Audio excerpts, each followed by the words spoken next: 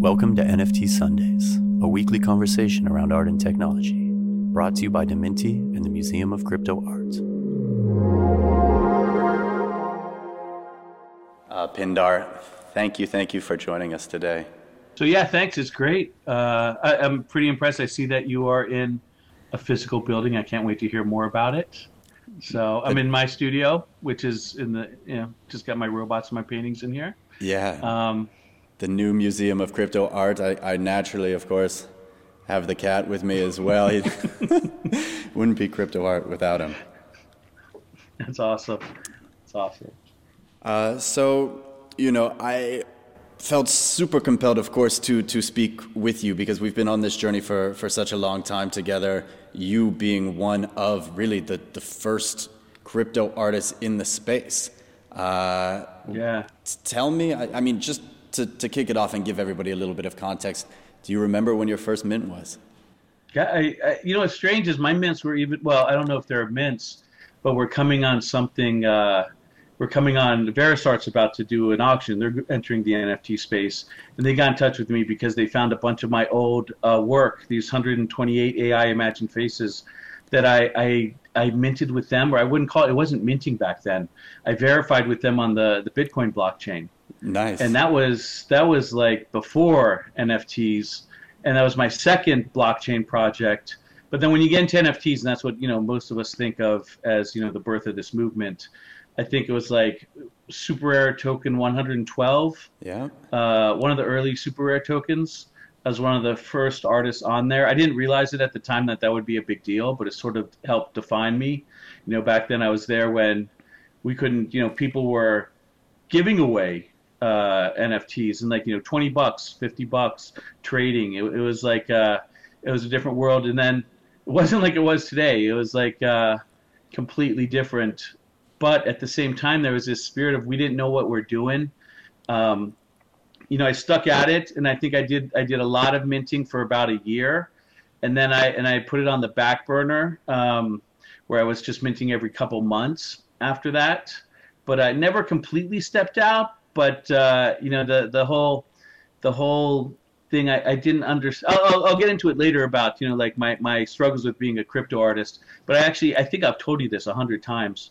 But it was you, and it was like your vision in the Museum of Crypto that reached out to me, and like the fact that you bought a bunch of my early works, and it really touched me. And I was like, wait a minute, there might be something here. And you know how big I've gone into Mocha since then. It just totally brought me back in. I would say it was definitely you, Super Rare Roses, that like facilitated me becoming very serious and then going all in.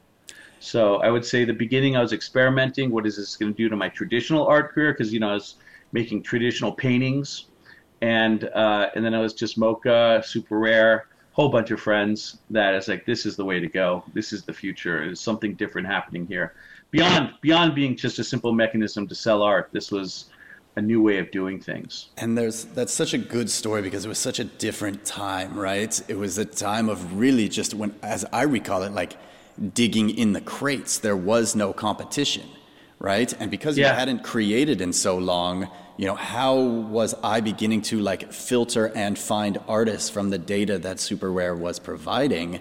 There you were, like this hidden corner, and to see the art, to recognize the unique style, and then to, I believe, I was directed to your TED Talk, in which you go through, what it was. And when I saw it, I was like, okay, like this is crypto art, and we haven't touched on it, and people can of course research, but could you just tell us like, what is the art that you create? We see the robot there. Yeah. Here, I'll touch on that. And it was something you said to me early on, Colborn, that really made a difference in my art career. Really, you just told me, I think it was in a conversation, he's like, listen, man, you got something special. You told me, I'm paraphrasing, you said, you got something special. People just don't know about it yet. And that really stuck with me. I doubt you remember saying it because you're always so positive with artists, but it really made a difference. And I was like, okay. And here's what I was going through. But, let me go tell everyone, first of all, what I do, and I'll give the context. Perfect. You can see it behind me if you're watching, if you're listening. I have a robot that uses a lot of AI to paint with a paintbrush on canvases. And when I say a lot of AI, typically when you say you see AI art these days, it's GANs. It's always GANs, or sometimes it's CNNs, convolutional neural networks, but it's typically GANs, which are generative adversarial networks. But my robots don't do that. They have 24 different algorithms, and sometimes more, sometimes less, and they fight for control of the brush. And the robot you see behind me is constantly taking pictures of the canvas and then making decisions based on what's getting painted, and from there making the next brushstroke. The same way that artist Paul Klee once said that an artist, the creative process is a feedback loop where the artist makes a stroke on the canvas, takes a step back, imagines what the stroke's doing, is it going in the right direction or not, and then makes the next stroke. And this creative feedback is feedback loops. He called it creative feedback loops, and oddly enough, computer scientists call it the exact same thing, feedback loops. My robot paints using AI with feedback loops. And so here is the struggle I had is, all artists always think they're imposters, except the great ones, which are full of themselves. but the rest of us, and I have, everyone has like distinctions. What's your distinction? And, what were you the first to do it? I have a weird distinction in crypto in that, my NFTs were the first photographs, but I'm not a photographer, but I didn't fit in with the purely digital native nature of NFTs, where my robot would make a physical painting, and then I would take a photo of that physical painting, and I would list it on Super Rare as an NFT. They weren't called NFTs back then. I forget what they were even called, but and I always felt like I'd see Hacktow, Xcopy. I'd see them doing these awesome GIF animations, these awesome, and I always felt like, oh, this is digital art, and I'm just this AI artist pretending to be a digital artist. And that's for that reason I never felt like I quite fit in with all the other digital artists. I was this guy that was making paintings. I'd sell my paintings in the traditional world, and it just felt like, to me, using crypto was just another. I was asking myself, am I making crypto because it makes sense that my art is crypto art, or because it's just another avenue to make sales?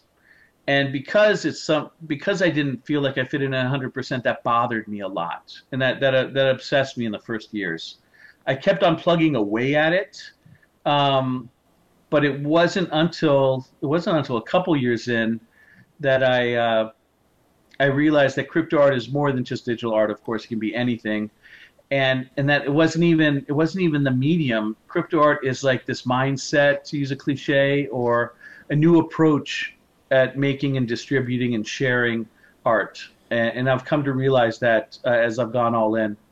So that's a basic history where it started. Super Rare. Right now, I still save my best stuff for Super Rare, and in the grand tradition of crypto artists, the other thing I'm doing is I'm trying to do my own contracts now. Nice. Be kind of fun.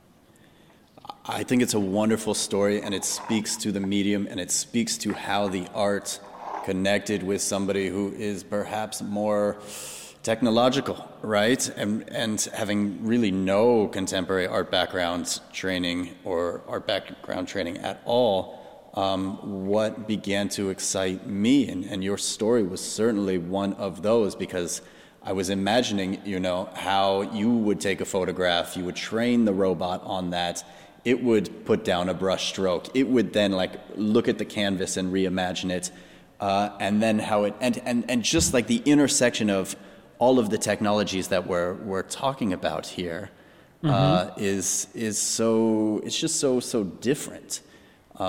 Thanks. Yeah, it's cool. It's very, very unique, of course, to the space. And I think, obviously, given your success, that you've captured the imagination of a ton of people in the space. Yeah. I mean, I remember when you started the Podgans and the Bitgans, and I think even then you were recognizing perhaps a cultural shift in the way capital was organizing, kind of speaking to a changing current of the crypto space. And I mean, look behind you, of course, and you see even that evolution. Right? I see, of course, I think that's Jin, and I see Somnium Space avatars, and I see Crypto Robness. Yeah, you got Robness. I think that's Sam Bankman, right? On. Oh yeah, one of my favorite collectors.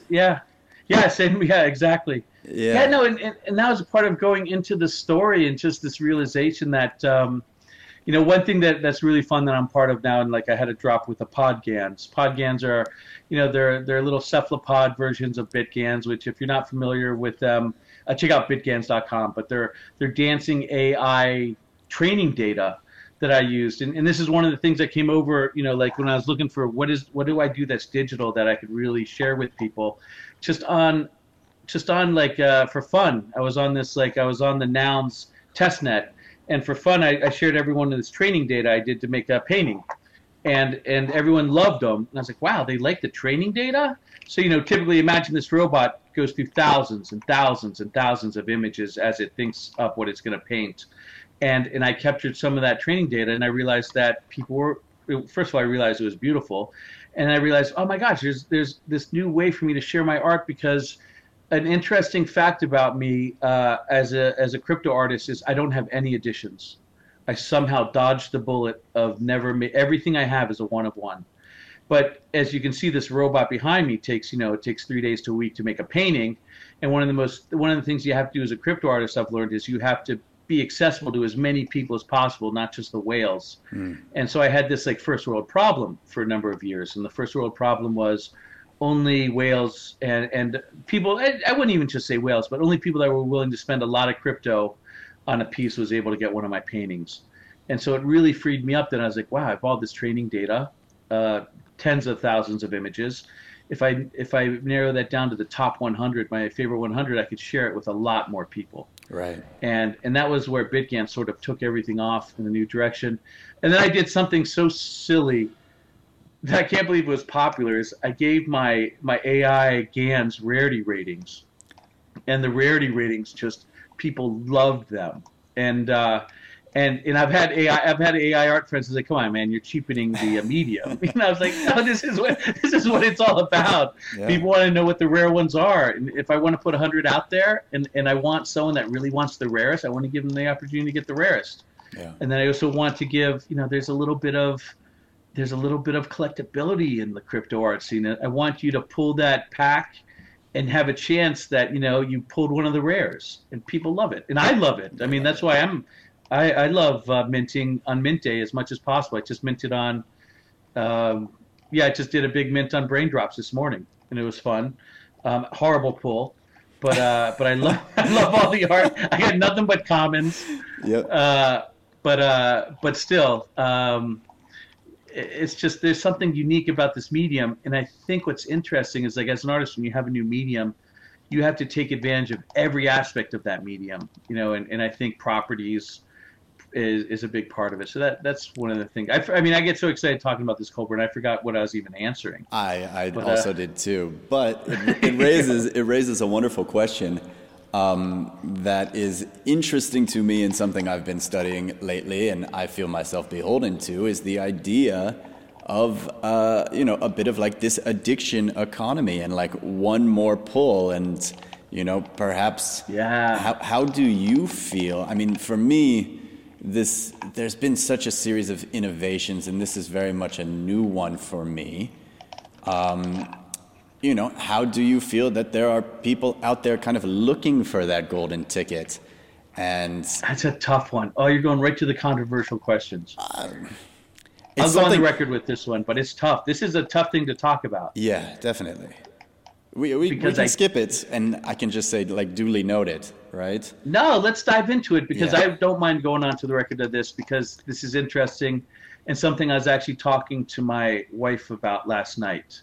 I was invited to do, I don't like to implicate, I was invited to do this chance-based drop where you can, I don't want to mention anyone because it's a great organization, and what they're doing is totally legit in my mind, but I'm not sure I can do it after talking to my wife. But the chance-based drop, and all drops are chance-based, right? Yep. But this chance-based drop, you would put 32 out, and they would be additions. And then at the end, one of the 32 additions would get a one of one. Mm-hmm. And my wife brought up to the point that is like, that sounds a little bit like a lottery. And so I asked more and more, and technically it might be a lottery where it's like, I'm offering additions which are worth way less than a one of one, but the only way to get a chance of that one of one is through an addition. And ultimately I've decided not to do it. I don't have anything against other people that do it, but it was a little too close to a lottery for me, if that makes sense. Totally. But then if you ask me about like, hey, there's 1,000 edition drop on Brain Drops, and you're pulling it like you pull baseball cards, that doesn't feel like a lottery to me, because you are getting a valuable thing no matter what. You know exactly what you're paying for it. But then once in a while, you're gonna be like, holy cow, I just got like the rarest of the rare, which is worth a lot of money to someone. But if you're a holder like me, it's worth nothing because you're just gonna hold it. So there's the fun in that. And so I don't know, it's right on the edge. What do you think now that I've gone on the record of that? Yeah, I mean, I think what you said in the beginning is incredibly important, is that it does give people an access point to your art, right? And it kind of like, in when there's such a competition for attention, right? I'm seeing that the artists that obviously put themselves out there in that way, that is true to them in perhaps creating some sort of series that speaks to the accessibility of their art that isn't an open edition, is powerful, because it develops a life of its own. And it's not like the one of one straight hands all the time, but your BitGANs are moving and the PodGANs are moving. And you know, I get those emails from OpenSea every day saying, this lowball offer is in on the PodGANs. And I'm like, it's interesting. It's interesting how, you kind of maintain relevance in the secondary market. Let's go into that. I mean, how do you feel about perhaps like this increasing divide of misunderstanding or hate, or I'm sure you get a bit of that as well. I will just say that I think, the media has portrayed it as a gold rush for artists. And I think everybody is trying to translate their practice into, a form of NFTs. But maybe we can talk more about, like, to you, what does it mean to be a crypto artist? Yeah, that's a good question. And I'm curious about you. I'll answer this. I'm curious about you with being a crypto artist yourself, because I have some of your art, and also a collector. But it is so interesting. And I have one friend that's getting into crypto art, and and it's like the complaints are that we're making money, and that there's like there might be speculation, there might be people coming in that are in it for the wrong reasons to flip. And his answer is, I was like, what's wrong with that? What's wrong that artists are finally able to make money? Yeah. And we're not the people telling people to come in and flip. Like I'm pretty honest with my, my stuff. I always tell people, it's like, only buy it if you want it 10 years from now. It's like I am not a dead artist, and none of this, and I'm very honest, and I'll tell this to a lot of people here, until an artist is dead, the supply is infinite. And like even more dangerous with anonymous artists, because even with anonymous artists, it's like, the Dread the Pirate Roberts or whatever that is from Princess Bride can just pass it on to another person in the studio, and a non-artist can go on for 100 years. So this is always like, if you're speculating on art, I think it's only a good idea if you are happy holding that art forever. Yeah. And that's my advice to everyone, and I say that over and over again. I don't know. So, but why is that a bad thing that all of a sudden artists are making money and have that much more control over their destinies? I don't know. There's worse things. I can imagine a lot of worse things. I'm curious, as a collector, what do you think about this? And also as an artist, because like where you stand on that? I mean, look, my art is really like one-dimensional, and I give it away, And it was something that I was doing since 2015 to like people I met and crypto conferences, and it wasn't particularly born of the space, but the message is of the space, right? And I think obviously like why I'm in this church is I love the idea of the reappropriation of sacred symbols, and I love putting the question marks in the old institutions, right? So what does it mean to transform a dollar bill into something that is perhaps more valuable? And we see it again and again. why would we say that a JPEG doesn't have value? Why could it not be a store of value? I increasingly believe, of course, in a post-capitalism world in which we begin to kind of automate everything and abundance is secured through technology, that the way humans begin to interact with the machines and the creativity that they imbue into these technologies will be our saving grace. And I think that's why your practice has always interested me. And if we go to like the root of that, I think your work looks at what is the humanity of the machine. And there's symbology to that can continue to be drawn. But how do we teach machines to be creative, and how do we create artwork that responds of the times, right? I just love where we are in the location that you're in the history that all of those portraits tell, because you're so of the moment, it's so of the time, and then, well, that was. Yeah, no, yeah. You always remind me of the things that are important, and you sort of nailed it with the robot. Is I continue to get hate mail, but like, why are you trying to make a painting artist? Because artists have a hard enough time getting a job. But of course, this robot's not stealing a single sale from any artist on this planet. It's its own thing, so I'm the artist behind it. So, and if you ask, is this anywhere near art? No, the robot's not anywhere near art. But is it creative? And that's the weird thing, is it is creative, and it's as creative as many artists already. The whole system. Like if you think, for example, the example I always use is Jackson Pollock. He had an algorithm to lay down his drip painting, and he would repeat that algorithm over and over and over again. And there was actually about 10 years ago, I think University of Wisconsin, there was a Pollock bot which did the same thing.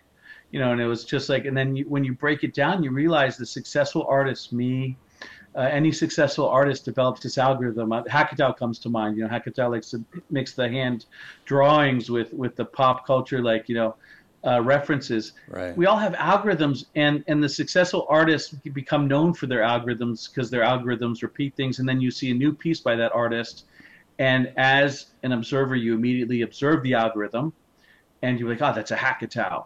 It's easy to see new Hackatao you've never seen before. It's them, it's him and her. So I think that's what's interesting, that breaking down the artistic and creative process through this robot just made me understand it on a level I never understood before. And it's chasing what it is to be an artist, what it is to have a look, to have, all those things are being explored in this, right under the level. And then at a higher level, it's asking, what is it to be human, of course, because, how close this robot can get to what a human artist can do is like, it's almost like what it can't do is what is art. So, you're asking what is art, and what this robot can't do is art, because it can be really creative. It can do 100% of original compositions, exploring any subject matter, but then it stops, and where it stops is where the art begins. And that, I find that is fascinating. Yeah, I love that. I mean, and it's kind of what attracted me almost to trash arts in the beginning, is that the world feels like post-form and it feels post-aesthetic, right? And it's not like the perfection of the form, because like somebody perfected how to like make stained glass, and somebody perfected how to paint, and I don't think there's ever going to be perhaps like an evolution in perfection of that. So it returns to the imperfection, and the imperfection is the humanity. Which is, well, that might be the biggest moment that came out of this. I'm sorry, you're going to... Oh, I was going to say, just like religious iconography aside, in the church, but it's just wonderful to think about how we teach machines to be imperfect, right? And how we kind of convey that in a blockchain system, which is inherently perfect and rule-based. Yeah. So, there was almost like a perfection of the system of money that was created, and we're dabbling into governance, and we're also dabbling into culture. And, these three spheres together are forming the groundwork for digital worlds, for this idea of the metaverse. And yeah, so that's the beautiful part of it. The beautiful part, let's talk, this is interesting. We can talk the beautiful part and then the dark side. And the beautiful part of that is that it is free of manipulation from governments, and it's really power to the people. But the dark side is also, and this is where I always get worried. The dark side is there is no recourse when there's a scam or a con. I take my time with every crypto transaction because I know if I do it wrong, it's gone. Yeah. And so that's so it's the freedom of the Wild West, but also the dangers of the Wild West. Yeah. So. Well, I what crypto taught me, of course, was radical self-reliance. Right? How do you begin to entrust yourself more and more fully to care for, what your needs are? And this is why I get so up in arms about, influencers driving the direction of masses to certain projects.